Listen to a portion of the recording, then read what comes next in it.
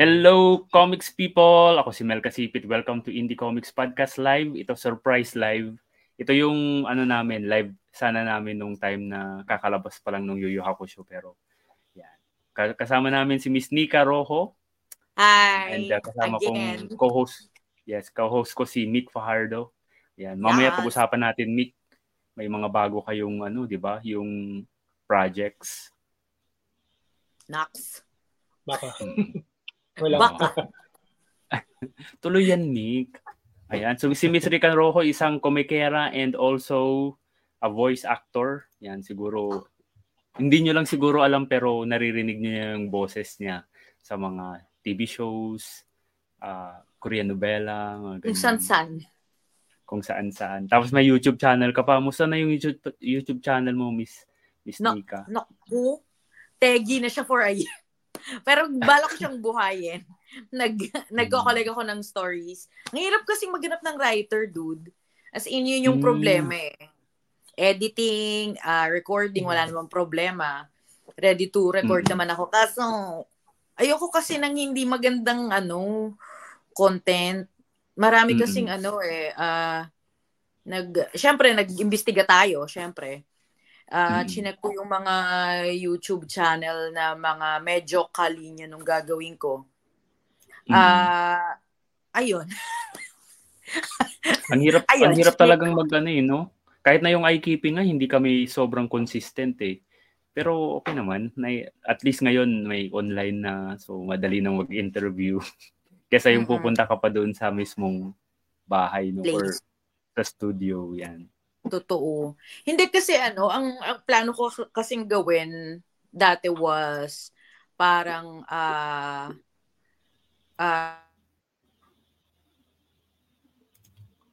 nagbabasa ng stories, pocketbook stories, ganyan. Hello, sorry no. Pocketbook stories dapat. Kaso ang hirap talaga maghanap ng writer na okay. Kasi maarte ko. Gusto ko babasahin ko na lang. Ayoko nag-e-edit ng kwento. Kasi sa kanila yun eh. So, parang di ko na job description yung mag-edit ng mga So, gusto ko sana polished na. Kapag pag gagawin na, literally, babasahin niya, arte ko na lang siya. Okay. Ang hirap kasi, hello? Oo. Sorry. Ang hirap kasi kung ako pa yung mag-edit, mamaya, pang magawa ko dun sa kwento niya, di ba? Ayun. Ako nung half-assed na kwento. Alam mo yun. Bilang nagko-comics kayo for sure. Alam niyo yung sinasabi ko. Oo. Pero ako kasi curious lang, ibang din yung content creation. So talagang importante rin pala talaga yung may plano talaga. Hindi yung parang spontaneous lang na. Kasi compared din sa pag-vlog, di ba minsan may mga iba na lang, parang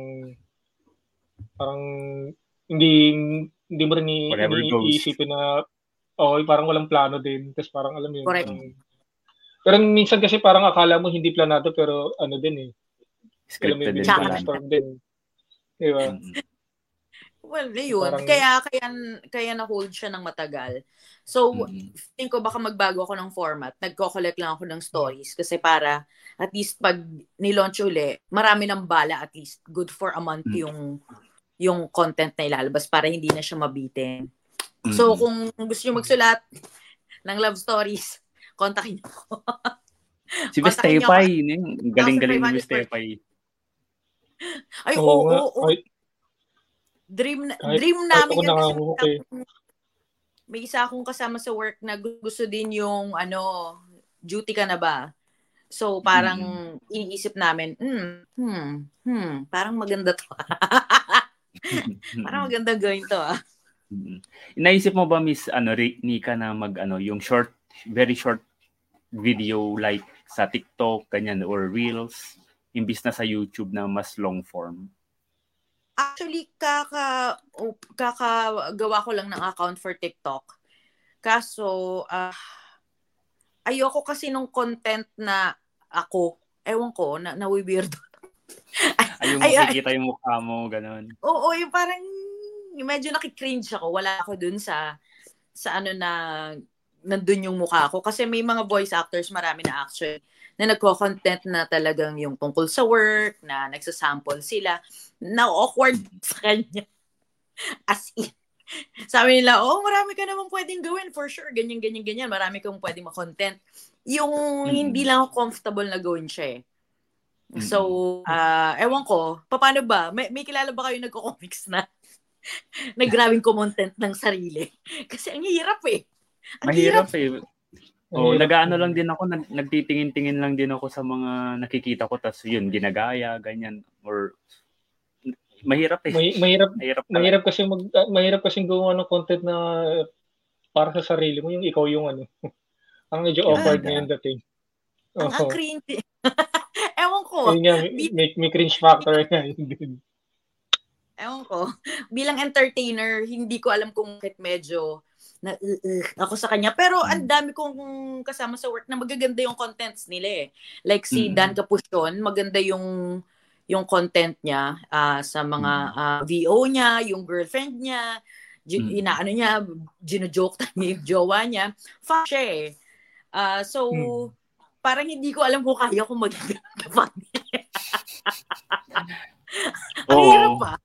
Minsan mahirap din gumaya kasi kung hindi mo personality yung ganun, parang mahirap. Ayan. Miss Nica, balikan natin yung nakaraan. Paano ka nagsimula as a voice actor?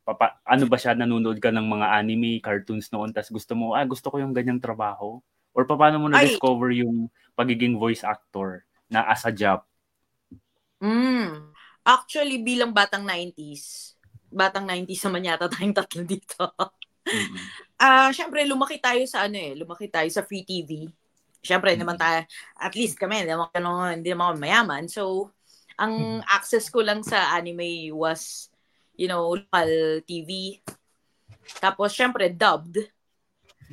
Na ang dami kasing Japanese content nun, anime, may mga sentai, tokusatsu. So, ang niya, lumaki talaga ako na yun yung pinapanood at hindi lang basta lumaki na yung pinapanood. Gusto ko talaga siya. As in, nagkaroon ako maraming friends because of it sa school. Na sadly, karamihan puro boys kasi yung mga girls, ewan ko kung bakit tayo. Hindi sila mahilig masyado sa ganun. Saya kaya. Diba? So yun. Nung napasok ako sa dubbing, because of Tita Lucy Quinto, nalo ako sa dubbing contest noon. Pinag-try niya akong magsulat ng script kasi mas yun ang kailangan sa dubbing, mga scriptwriter. Nagawa ko naman siya, na natuwa naman yung mga voice actors na gumamit ng script. And then eventually, napunta na ako sa ABS, tapos nagsulat and nagdub na ako under Ronnie Abario, Daisy Carino, yung mga sila yung nag-direct ng Naruto, ng Crush Gear noon. And eventually, napunta rin ako sa Telesuccess, ang baluarte ng Ghost Fighter na anime, Slam Dunk, Hunter x Hunter, and sa... Ano yun? Gaano siya ka-early sa mo? Graduate ka sa college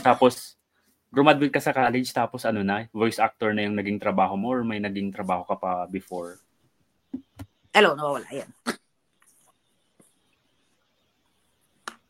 Hello? Yes. Hello.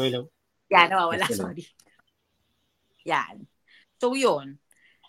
Eventually, nung napunta na ako doon sa kung sang studio, syempre marami ka na rin makikilala, makakabuo ka na ng network. And then, that time kasi umuso yung audition for TV5. Kasi nag-revamp, di ba dati ABC5 yun. Tapos naging TV5. Yes, di ba? So, dumami yung cartoons nila from Nickelodeon for Cartoon Network. Tapos nagka-anime din sila. So, audition basis yon lahat. Halos. So, nagkaroon ako ng chance na makakuha ng mga roles because of it. Dahil nga addict tayo sa TV, advantage yun. Kasi very familiar tayo dun sa mga materials na pinagawa sa amin noon. So, kumbaga, aral ko na siya. Nung sinalang ako sa studio, alam na kung anong gagawin ko. Oo. Nung time na yun, may maganda ka ng microphone? para makapag-practice, ganyan? Or ano pa? Actually, wala. Kahit headphones, wala ako. na nagka-pandemic lang kami nagkaroon ng mga ganung bagay. Ano lang talaga? Puso lang. Skills. Skills. Puso Tsaka lang. Wala pang ano. Paano ka nagre-rehearse? So ano lang, hindi recorded yung rehearsal mo, basta practice lang, ganon. Sa banyo lang, pag naliligo. Hindi. Kasi ano naman, paano ba? Hindi kasi puso nun yung home recording. Kasi sino ba naman nag-aakalang magpa-pandemic, di ba? Oh. Pwede pala yun. Tas iyon, kaya usually, pag salang mo sa studio, yun na yun eh. Pag nasa bahay ka, mag-isa ka, pag naiisip mo, siguro iisipin mo kung paano gagawin. Gagawin mo ng konti, pag mag-isa ka, tatry mo siya. Pero hindi yung talagang todong rehearse. Siguro ginawa ko lang yun ng todos for the audition for Black Panther, yun lang. Pero other than that, wala akong ma-recall na inano ko siya, na masyado ko siyang inisip, parang ganun. Oo. Galing may tanong ako. Yes? Kasi na-mention mo kanina yung parang advantage na yung parang may idea ka na doon sa show na pagdadaban mo. Meron bang time na parang hindi ka talaga familiar at all tapos parang nag-audition ka for that? Wala ka talagang alam kung sino character yung or parang no idea ka talaga at all na experience mo na ba yung ganun parang nag-audition ka for that? Ay, oo naman. Hindi lang audition. Actually, may mga recording na pre-cast ka na. So, aalamin mo lang yung title nung gagawin nyo, ng movie. Then, hindi mo alam kung sinong ibibigay sa'yo na character. Malalaman mo lang pagpasok mo na ng booth. So, explanation na lang nung director kung anong gagawin, kung sino yung character, kung anong klaseng character siya. And then, yun lang yung yun lang yung usually nangyayari. And then, prediction.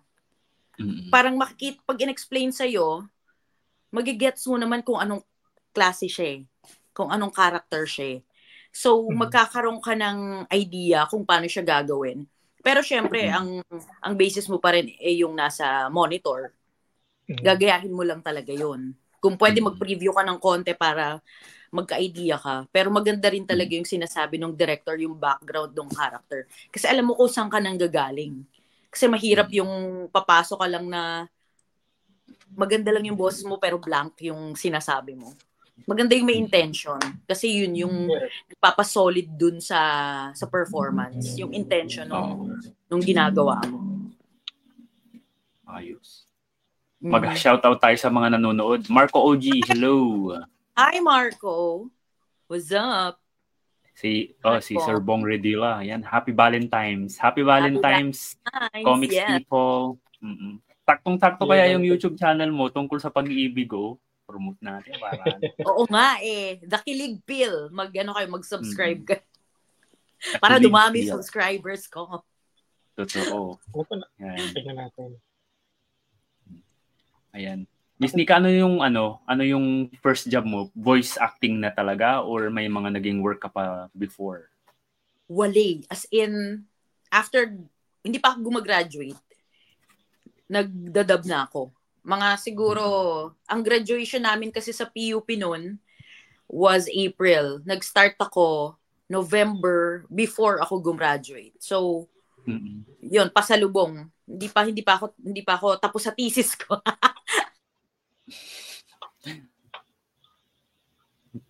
Ang aga naman.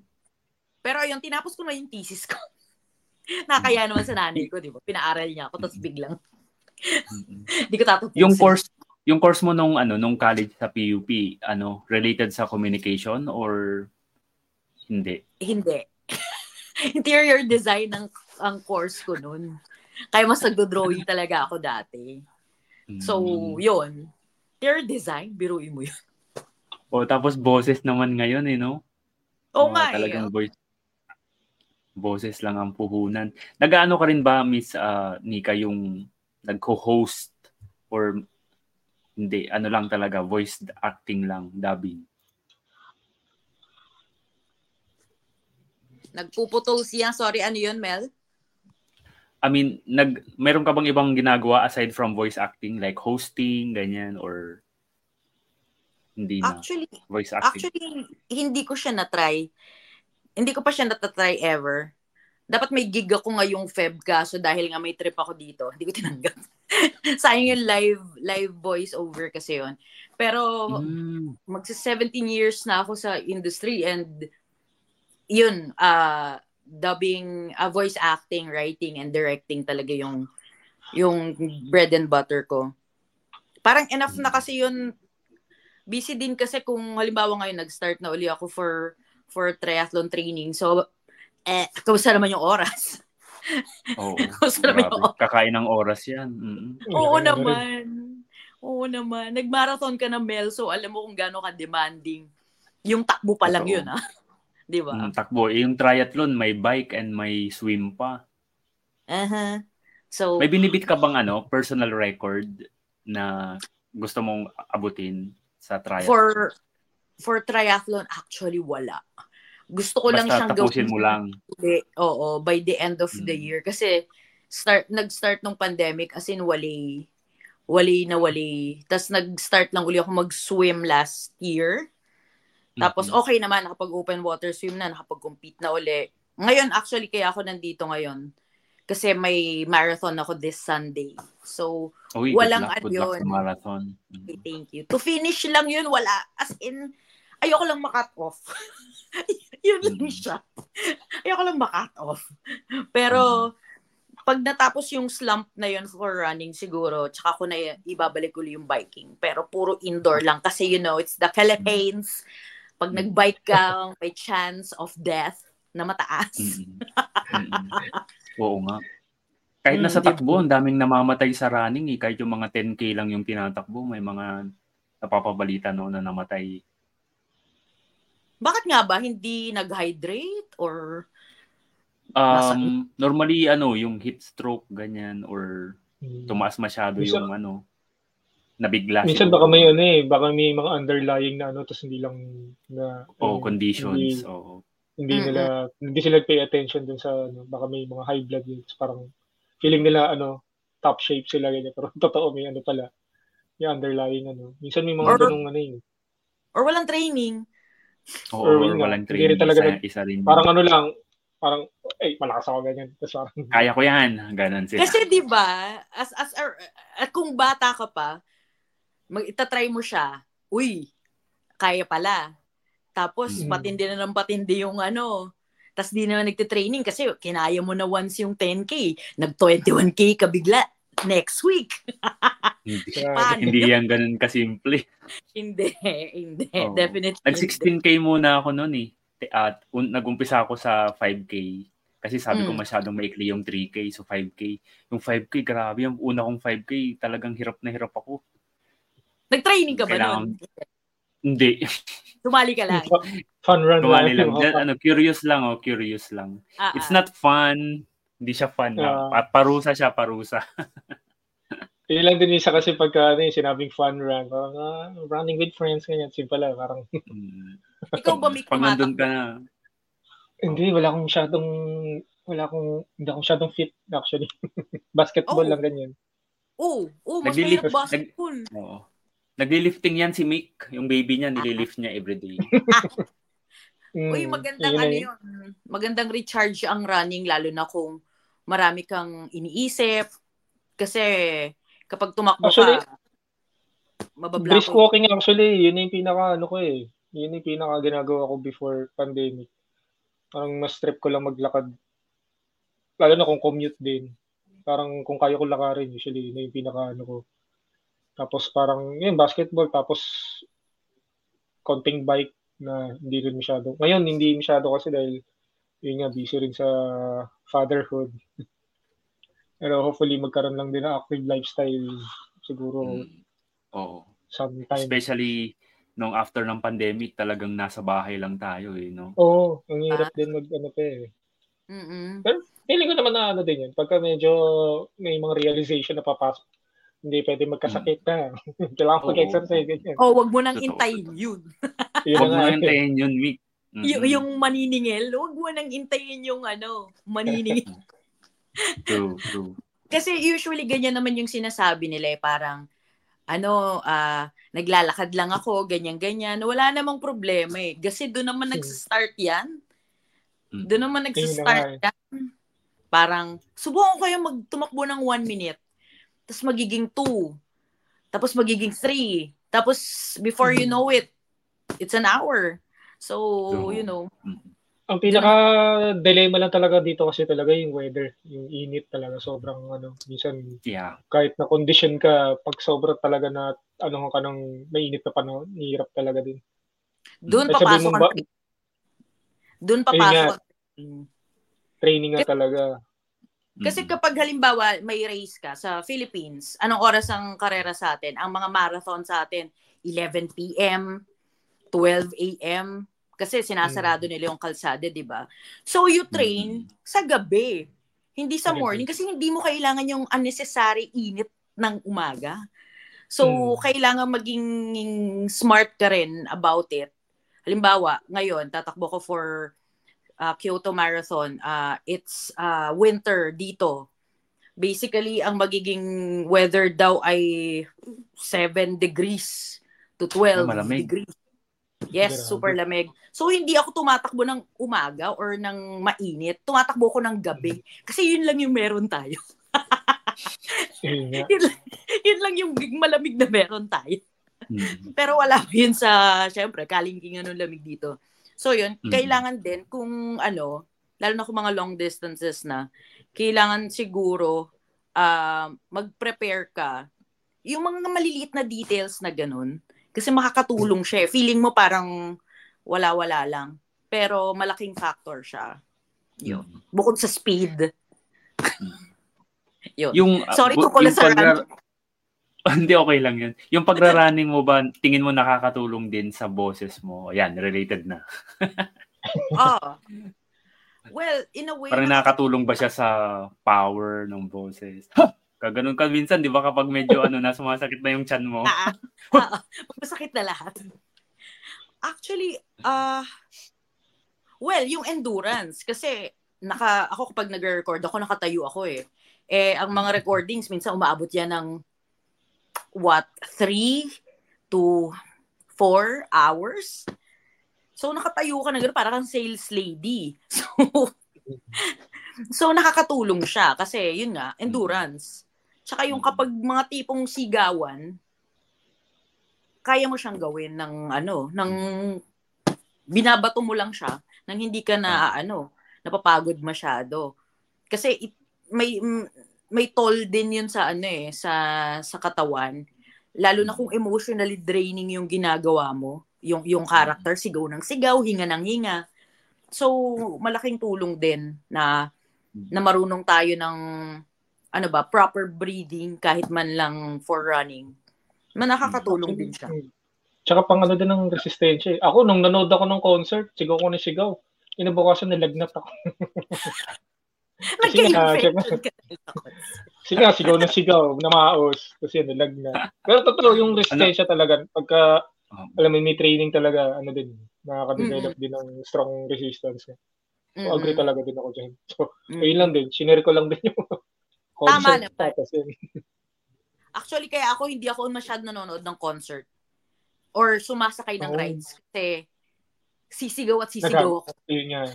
Iba din yung sigaw kasi pag yung mga ganun, di ba? Parang bigay na bigay. Oo, yung diba? Gagasgas talaga yung mo. Pati video okay. Anong concert yan, Mick? K-pop ba yan? K-pop ba yan? Blackpink. Twice. Blackpink? Twice? Oo. Twice yung pinanood mo, pero isang beses ka lang nanood. O 2 beses. Wala tayong pera. Pero 2 days yun. 2 days yung concert nila. Twice. So twice. Pero 1 time lang nanood. So twice nga.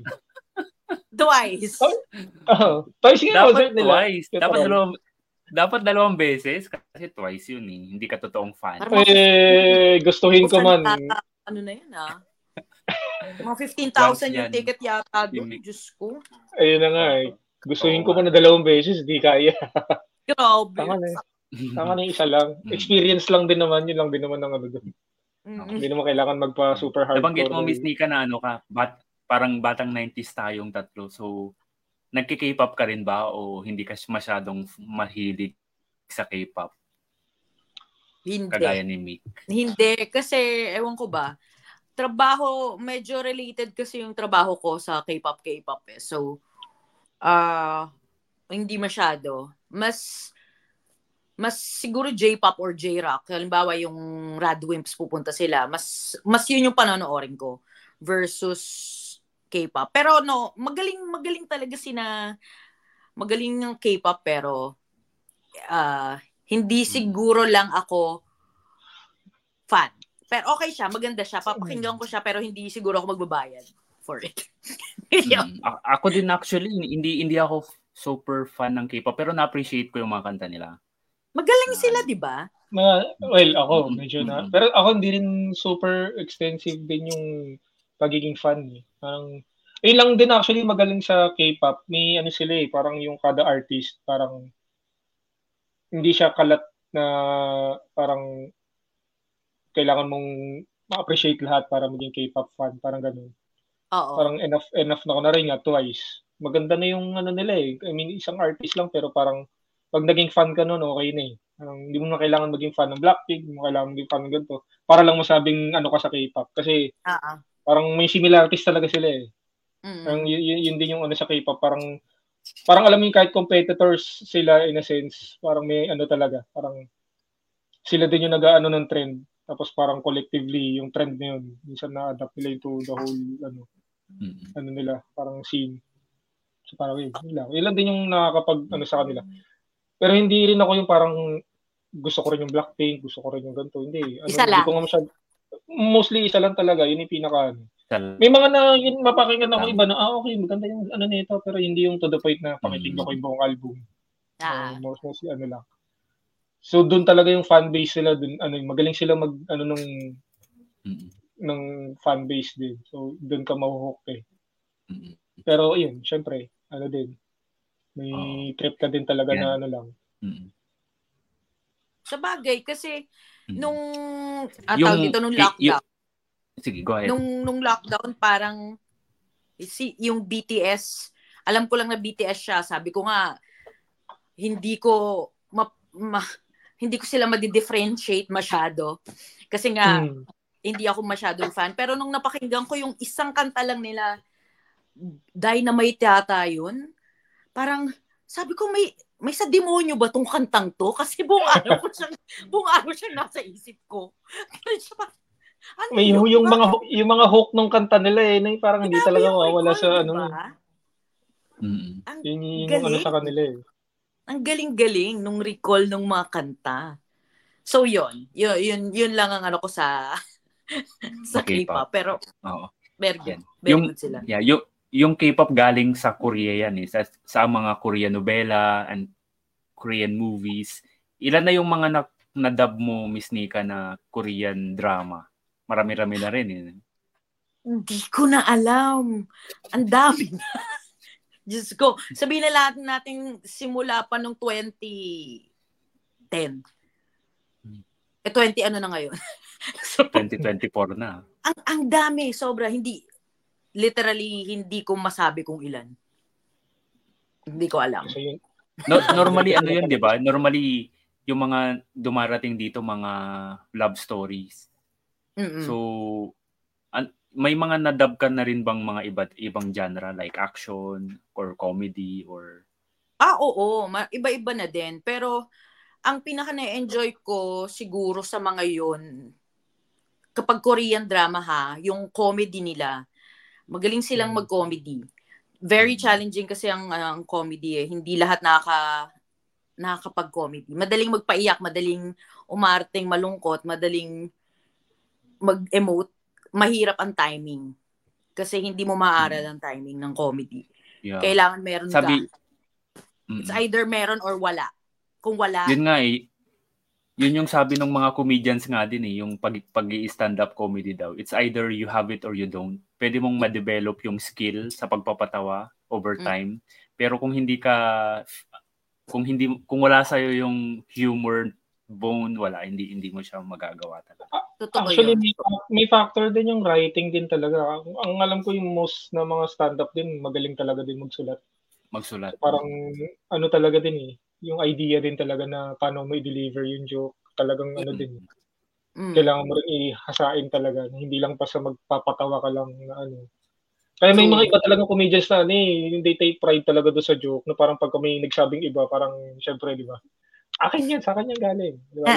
Iba yung ano eh, parang pinag-isipan ko to eh, ganyan. Kasi may ano talaga din. May ano talaga siya na kailangan mong sulat talaga to ano. Tapos yung delivery na lang din. Yun na lang din yung mag-stand out sa'yo. May time ba, Miss Nica, na nung nagdadub ka ng parang heavy scene, yung sobrang naiiyak ka, yung naghahagulgol yung character, tapos after ng take, umiiyak ka pa din? O Ay, wala oo. pa namang ganun? Diyos ko, countless of times. Lalo na kapag sobrang invested ako dun sa palabas, imposibleng hindi ako iiyak ng totoo. Imposible. Sobrang kailangan naming mag-break ng mga 5 minutes para ma-clear yung ilong, nagfa-fog na yung mga salamin namin kapag nagre-record. Kasi ewan ko mas ako madali akong umiyak. Sabi ko nga pag nanonood ako ng movie, pag naiyak ako, sulit yung pelikula. Ibig sabihin na sulit ko yung binayad ko. So sa dubbing din, lalo na kung maganda yung script and gusto ko yung palabas, napanood ko na siya, and nung napanood ko siya noon, naiyak na ako. Yeah. Oo. Ang masayang umiyak ng totoo sa recording. Masaya. Yun lang. Mayroon din ako isang tanong, medyo curious lang ako. Kasi nga, di ba, yung voice acting. Paano niyo pinapasok yung acting aspect dun sa pag-VA niyo? I mean, yun nga, yung minention mo ko na yung pag-iyakan, ganyan, yung nadadala kang emosyon. Paano kung kunwari nga emotional pero parang, alam mo yun, kailangan mo pang pigain din. Paano may naano yung acting aspect namin? Paano ka nag-internalize ng character? Ayun, yun. Mismo, yung mga ganong ano. Siguro kasi, babagsak siguro to sa empathy, at least sa akin. Madali ako mag-empathize. So, malaman ko lang yung background. Or kung hindi ko alam, kaya kong mag-draw sa sarili ko ng, hindi naman similar, pero sing heavy or at least may ganong klase ng emotion na lalabas. Pero syempre, hindi ka pwedeng tumodo kung yung actor mo hindi naman tumotodo. So, kung hanggang ano lang yung ibigay ng character mo, hanggang doon ka lang. Kung magaling yung artista, ang sarap nun gawin. Pero kung banu yung artista, nakakabwisit yun. As in, yung tumilig na, ang pagit nito ginagawa natin. Gumagana lang. Tsaka umarte. Gumagana na lang kami. So, mas mahirap pag hindi magaling yung artista. Sa totoo lang. So, nakaka-apekto din pala, no? Nakaka-apekto din pala yung dinadaban nyo na actor dun sa magiging boses. Of course. Sabi ko nga kasi mirror lang kami as sa dubbing aspect. Mini-mirror lang namin yung nakikita namin sa sa monitor. So kung maganda yung eksena, ano ba magandang halimbawa? Ay, sa One Piece, yung eksena ni Chopper nung naghahanap siya ng gamot. Yung inaano niya yung flag. So boses siya pero nakakaiyak yung eksena. So alam mo yun, ang dali niyang gawin kasi nandun ka na sa rurok nung feelings. Eto yung laki nung nangyayari, eto yung scope, tapos ang ibibigay mo lang tsakang akin. So yung ganun. So maano siya, mas maganda kung yung actor talagang all in. Pero again, may mga actors din kasi na hindi naman maingay, yung very internal lang. So dadaanin mo siya sa hinga, sa mga subtle na reactions. So dapat mahuli mo 'yun. So dun papasok yung dapat meron kang foresight nung gagawin ng actor mo. Lalo na kung hindi mo pa siya napanood or hindi mo pa napanood yung material. 'Yun. May question si Sir Sige, go ahead. Teka, bago sagutin yung tanong ni Sir Melvin. Kasi na-mention mo yung sa live action, di ba? Parang madaling ma-distinguish kung pangit yung acting. Sa animation ba may mga ganun din? Pangit yung character or yung animation, ganyan? May mga Oo times ba na ganun? naman. Ano yung ano Oo. doon, difference pag animation? Sa animation kasi, ano ba? Sa Japanese anime ko usually nakikita kasi syempre ang tingin natin sa anime yun yung pinnacle ng voice acting and all. Pero may mga times na ewan ko, dahil siguro medyo naiintindihan ko yung language or what. Pero okay naman, pero could have been better or parang pwede pa tong magawa ng iba. Parang halimbawa, may napanood ako na anime sa Netflix, Oshinoko, yung tungkol do sa pop idol. Ang galing-galing nilang lahat. Sobrang galing kasi yung variety ng acting, hindi lang puro maliit na boses or kung maliit na boses man, ang ganda nung acting, may basta, ang ano niya, ang sarap nitong gawin, yun lang. Ang sarap nitong gawin sa Filipino. For sure. May mga kailan ba kayo papagawa sa amin? Yun.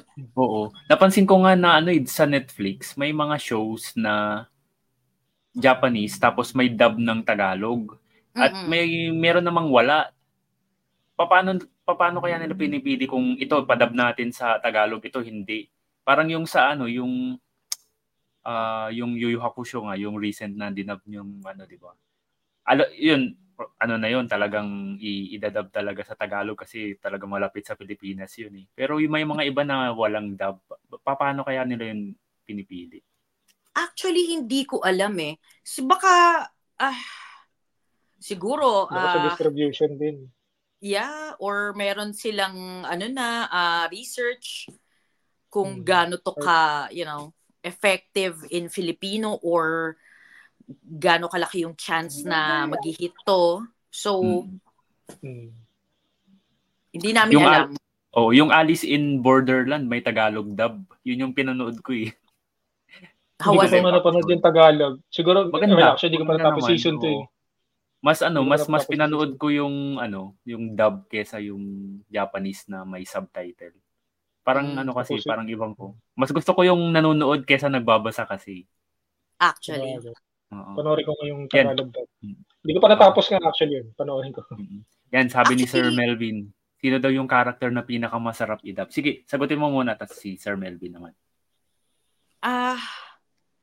Actually, yung sinabi mo, Mel, na mas gusto mo yung nanonood ka na lang than binabasa yung subs. Actually, na-experience ko yan kahapon lang. Nanood ako ng Godzilla dito nang walang subtitles. Tapos, may basic Nihongo naman ako. Pero, yung mas nakikita mo siya ng buo eh. Kapag nakakonsentrate ka dun sa actors on the screen imbis na dun sa nasa baba. Nagigets ko yung nangyayari. Nahuhuli ko yung ibang words. So, at the end of every scene, alam ko yung nangyayari. At least yung gist nung nangyayari. So, after the movie, ang dami eksena na nakakaiyak talaga. So, naiiyak ako kahit, alam mo yun, gist lang yung alam ko. Na talaga ako, na-touch ako dun sa mga nangyayari. So, nagigets ko yung sinasabi mo na iba pag nagko-concentrate ka lang dun sa actual, dun sa visuals and you just hear the acting and everything. So, mas buo siya. Yeah. Mas na-experience ko din yung kabaliktaran naman. Yung Kingdom na, yung zombie na Korean drama. Pinanood ko yung English dubbed kasi nga gusto kong, ayaw kong nagbabasa. Ang pangit ng pagkakadub. So, pinuntahan ko yung subtitle ng original audio tapos yung subtitle. Mas na-enjoy ko siyang panoorin kasi mas maayos yung voice acting. 'Di ba? Kasi sabi nga nila, voice acting is acting. Yes. Kung hindi nag-a-act yung mga nagvo-voice acting, parang nagbabasa lang sila, boring yun. Oo naman, of course. Nawawala kasi Nawawala kasing illusion na halimbawa doon sa kingdom na nag-English yung mga Korean or pagdating sa dito na nagtatagalog yung mga Korean. Nawawala yung illusion pag hindi napapantayan nung level nung acting, nung voice acting and the original material. So yun. Kaya alam mo, bilib na bilib din ako dati sa mga nagdadub na Tagalog na yung may Filipino counterpart pati pa yung name niya, Filipino counterpart. Yung sa Ghost Fighter, 'di ba? Parang ang ganda ng kasi syempre yun nga yung sabi ni Nica kanina na yung illusion nga ng pagiging Korean tas para magtatagalog siya, parang ang hirap i-imagine, 'di ba, na magtatagalog ka tas nasa Korea ka ganyan. Pero iba yung naging magic nung yung mga 90s na anime na dinadub ng Tagalog. Kahit alam nating Japan yung setting niya, tapos parang pag na-translate siya sa Tagalog, parang alam mo yun, pati yung humor na nadala ng, alam mo yun, parang na-adapt siya into yung setting talaga ng Pang-Pinoy. So talaga ngayon, saludo lang din talaga doon sa mga voice actor din before, or syempre yung mga overall yung Pinoy dubbers talaga. Sobrang galing. Yan, si Sir Melvin naman, kanina pa yung question. Sinong karakter daw pinakamasarap i-dub? Ang hirap naman itong tanong na to. Ina-avoid ko to. Kaya pala ang tagal nating mag-segue. Sino ba? Ang hirap naman na ang lagi kong sinasabi si Edward Elric kasi iba yung nostalgia kasi siya alam ko. Tapos gusto ko pa yung voice actor si Romy Park. So, pinaka na-enjoy kong gawin si Edward Elric. Pero ang latest, siguro, si Nimona, nasa Netflix din. Kasi comedy siya. Yung comedy na mabilis. So, ang saya niyang gawin. Tapos puro siya kabaklaan. In a very positive way. So, yung jokes, yung bading humor natin, kayang tumawid dun sa show. Kaya ang saya-saya namin nung ginagawa namin siya. Tawa lang kami ng tawa. So, at saka ang dali niyang i-act. Ang dali niyang i-arte kasi maganda yung script namin. And then, basta masaya siyang gawin. Maganda yung material. And it's new, siguro. Kasi, very conservative yung mga dinadub natin, mga dinadub na shows dito. And, the MTRCB, mga bawal na mga words na gamitin. So, sa Netflix kasi or sa ibang streaming platforms, pwede kang magmura.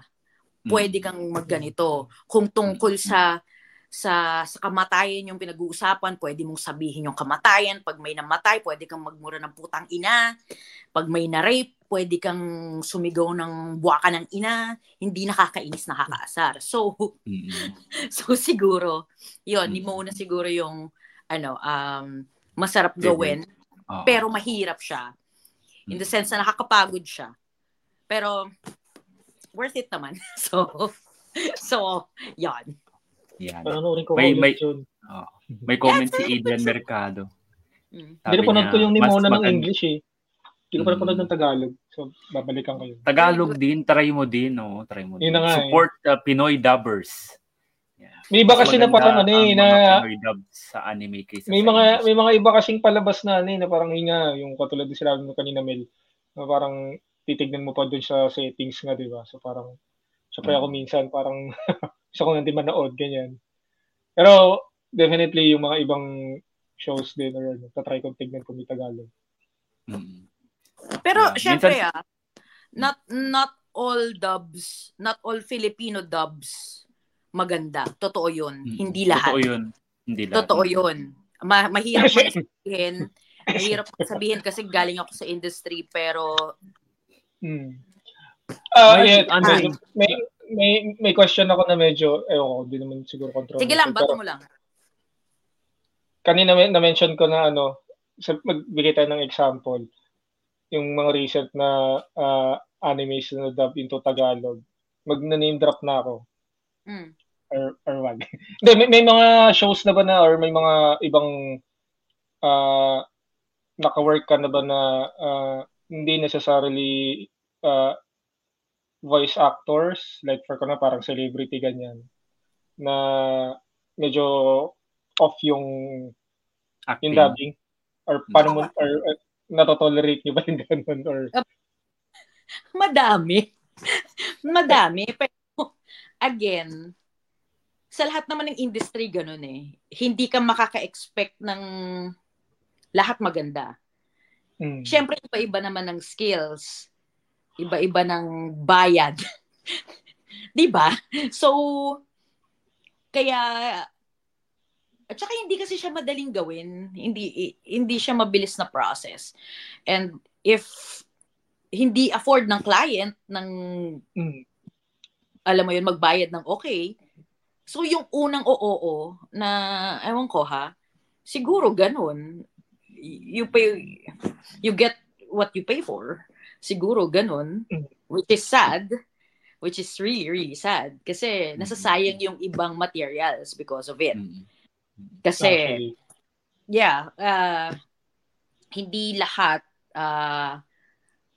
hindi lahat okay, pero definitely marami ding maganda. Yun naman. Yin and yang lang yan. Pero sana actually, dumami maganda talaga. Actually, ang problema ko minsan sa ganyan, may mga, well, siguro ba i-applies din with other media shows or other entertainment din na parang dahil nga medyo yung kunwari pinaka main character tapos yung dubbing niya olat, so parang merong side character na siya yung nagdala ng ano. So parang yun yung minsan nakaka-disappoint sa isang palabas minsan na parang sayang yung palabas kasi parang alam mo yung main character sobrang medyo hindi ganun kaganda yung delivery. Natatalo siya nung either yung villain nga minsan mas ano pa parang sobrang galing nung yung alam mo yun yung nagda-dub nung villain compared dun sa bida na medyo parang sayang. Dun, kahit nasabihin natin sobrang ganda overall nung palabas, minsan natatalo sa ganung sa ganung aspect din na ano. Hindi ganun ka ano yung dubbing niya. Pero syempre no offense, ganun may umiikot syempre na ng mga parang hindi rin control ng natin or ng buong industry din.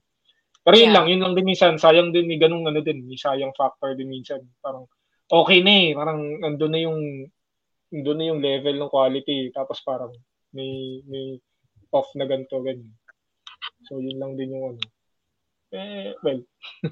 Nasa casting na kasi yun eh. Minsan kasi wala sa dubbing director yung casting.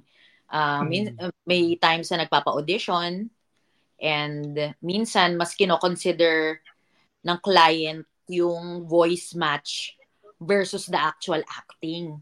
So, syempre magpapadala ka ng audition clip. That's like what? 1 minute clip? At hindi nila alam ay kung gaano katagal ginawa yung clip na yon. Kasi merong mga voice match. Wow, pag pinakinggan mo, galing. 1 minute.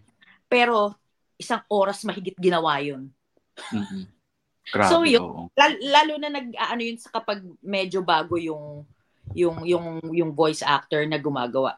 Siyempre, yun, malaking sugal yun for the production na magpabida ng bago kasi hindi siya birong gawin eh. Dapat kung trooper yung makukuha mo hindi naman lahat trooper, 'di ba? And hindi lahat marunong umarte. Maganda lang boses, kaya mo lang gayahin yung boses. Pero hanggang doon lang yun. Hanggang 2 lines lang yung kaya kong gayahin na boses niya eh. Pag pinagtagalog, hindi ko na siya kayang gawin. So, yung ganon. Maraming considerations kasi. Minsan wala sa dubbing director and yung client mismo yung nagde-decide. Minsan kasi meron din talagang na maganda yung boses pero yung acting aspect yun yung hindi masyadong kuha. Yung boses lang minsan. Pero pag yung delivery ng paano mo siya sabihin ng galit pero gantong boses, minsan yun din mahirap din siyang talaga. Kaya mo imimik yung boses, di ba? Kung boses lang, pero yung kung idadub mo na siya ng mahirap. Yung acting na rin talaga, kailangan may ganong skills na rin. Yes. Ano yung Miss Nica, yung status ng voice acting sa Pilipinas? Pasikat ba siya? Lumalaki ba siya? compared nung nag-umpisa ka 10 years ago, more than 10 years ago? Definitely. Lalo na nung pumasok yung mga streaming platforms, nung nagsara yung ABS-CBN, nagpanic kaming lahat. Kasi syempre, parang tinanong nga ng mom ko, ilang percent ng work mo ang galing sa ABS-CBN? I told her, siguro mga 40%. Oh, malaki yun. Then, start ko palang mag-direct for ABS-CBN ng mga dubbed shows nila. So, malaking kawalan talaga siya for us. Nagulat na lang kami nung dumami yung nagpapadub na streaming platforms. Nung pandemic, dumami ng grabe ang trabaho namin. As in, dumami siya. So, I think maganda. At saka, nag-iiba na. Sabihin natin, ibang era na ng dubbing. In a good way. Kasi mas naging, na tayo, faithful dun sa materials. Hindi na natin binabago yung mga things dahil lang trip natin. Alam mo yun? Hindi na binabago yung Yusuke, magiging Eugene. Well, hindi. Ano naman ako to? Yung sa pagbabago ng names, that's fine. Pero yung minsan kasi, may mga narinig akong kwento na napagtripan lang nila or what. Pero iba kasi, iba-ibang story din kasi. Pero kung ikaw, yung kwento mo, ginawang animation, pinadub, kaso ginawang ganito, matutuwa ka ba? So, respeto din dun sa creator, syempre. Dun sa material na... Yeah, that's not yours. Kaya, bakit mo babaguhin? Diba? Sino ka para baguhin yan? Diba? So, tsaka yung yung censorship nga din dahil nga medyo yung Netflix nga, yung mga streaming platforms, hindi na sila masyadong conservative na wala nang nagsisensor. So, pwede ka na magmura, tangina mo, ganyan. Yes, di ba? Kaya may narinig may narinig akong comment dun sa YuYu Hakusho na parang, bakit ang jologs daw ni Eugene and ni Alfred? Dude, jologs talaga sila. Jologs talaga sila. Delinquente sila. So, hindi ko na mag-English. May mga comments ako dun sa mga binago nilang aspect ng YuYu Hakusho, pero definitely na-enjoy ko yung yung fight scenes. Ang ganda ng mga fight scenes doon. Yeah. Maganda yung mga pinasok nila, yung mga manga elements talaga, hindi lang siya mostly anime. Kaya yun lang, may mga iba na sayang, sana kung na-expand pa, medyo magiging better sana. Pero overall, okay naman din. Yung quality niya talaga, dubbing talaga yun din yung nagpaano. Well, kasi nostalgic din talaga yung Filipino dub, so talagang yun din yung nagpa-ganda rin sa show. Ang ko kasi dyan, nung binigay yung YuYu Hakusho dun sa director namin, kay El Genovata, syempre pinanood namin, kasi nag-assistant director ako for her. And then, nagsulat ako ng isang episode. I did episode... Hello? Sorry. I did... sinulat ko yung episode 5. Pero, bago namin gawin yun, syempre, nag-usap-usap kaming lahat. Kaming mga writer and then the director.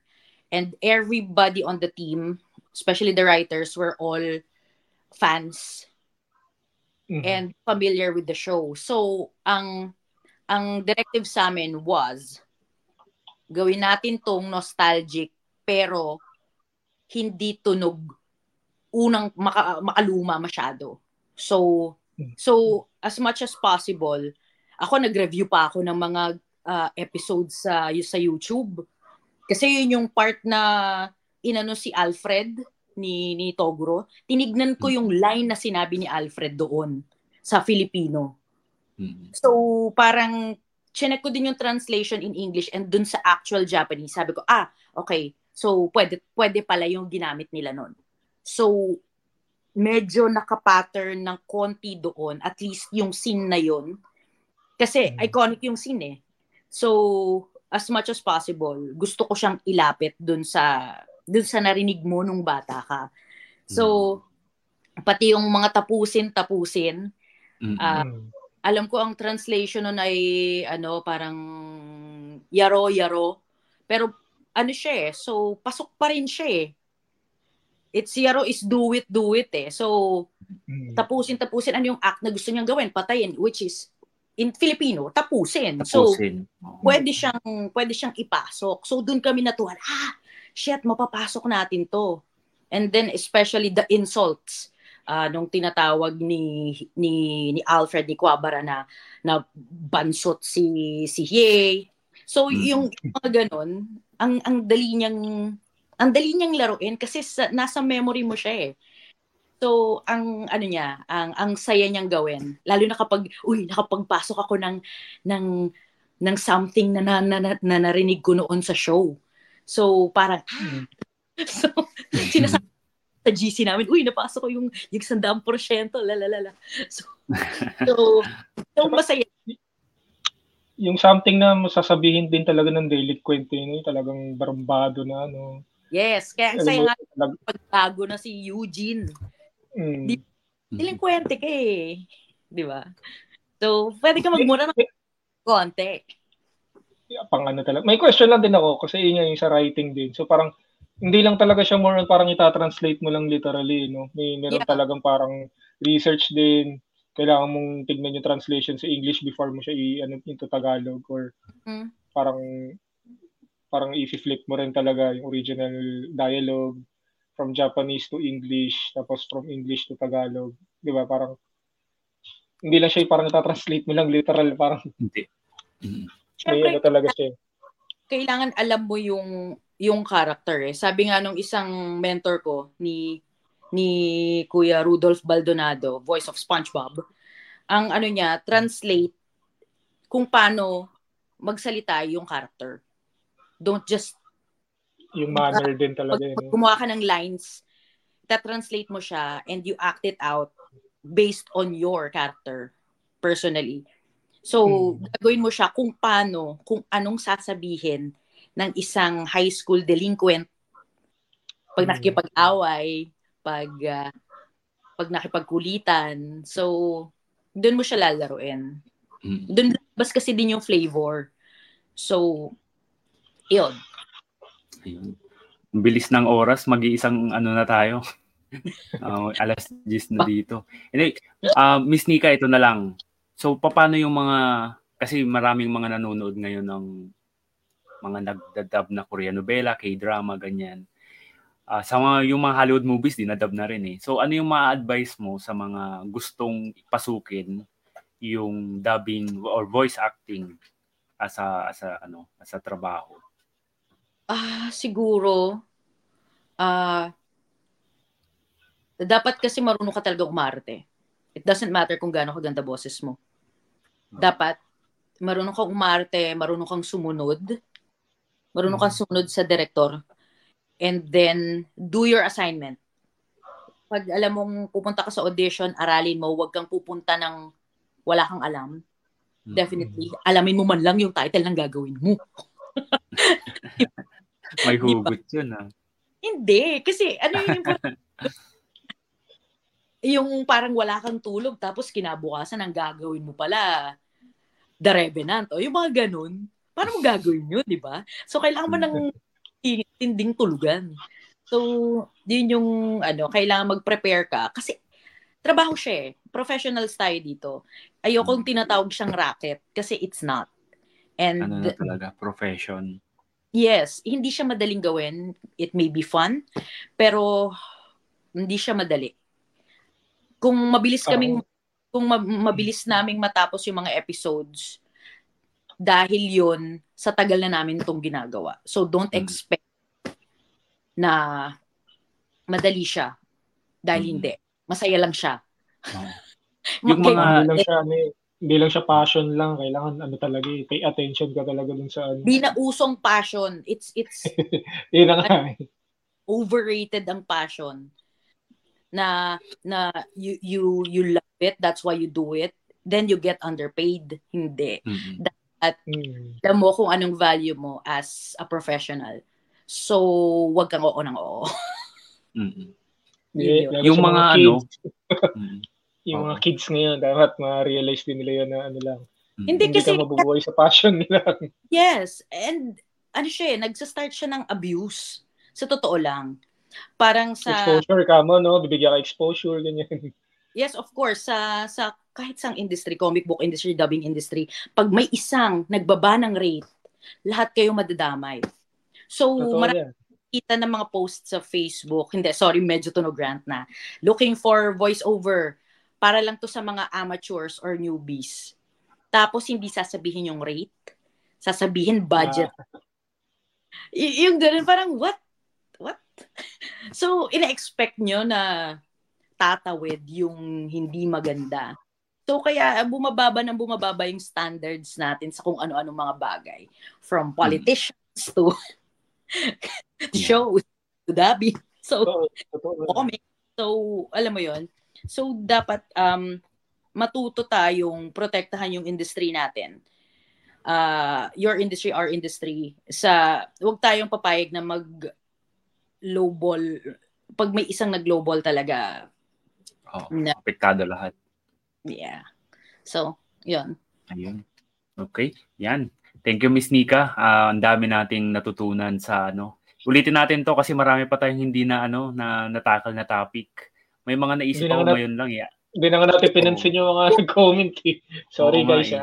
Medyo napasarap yung usapan. Pero mauulit to definitely kapag na. Good luck, Miss Nica, sa race mo. Yes. To finish, please. To finish lang. Oo. Siyempre mo tatapos yan. Finish strong. Yan. Finish strong. Yeah. Cut off yun pala yun. Oo. Yan. So thank you everyone sa mga nanood. Thank you, Miss Nica. Thank you, Mick. Please watch the complete video dun sa YouTube channel ng Indie Comics Podcast at subscribe na rin kayo para mas marami pang makanood nitong channel. Yeah. Thank you, comics people. See you next time. Thanks, guys. Bye-bye.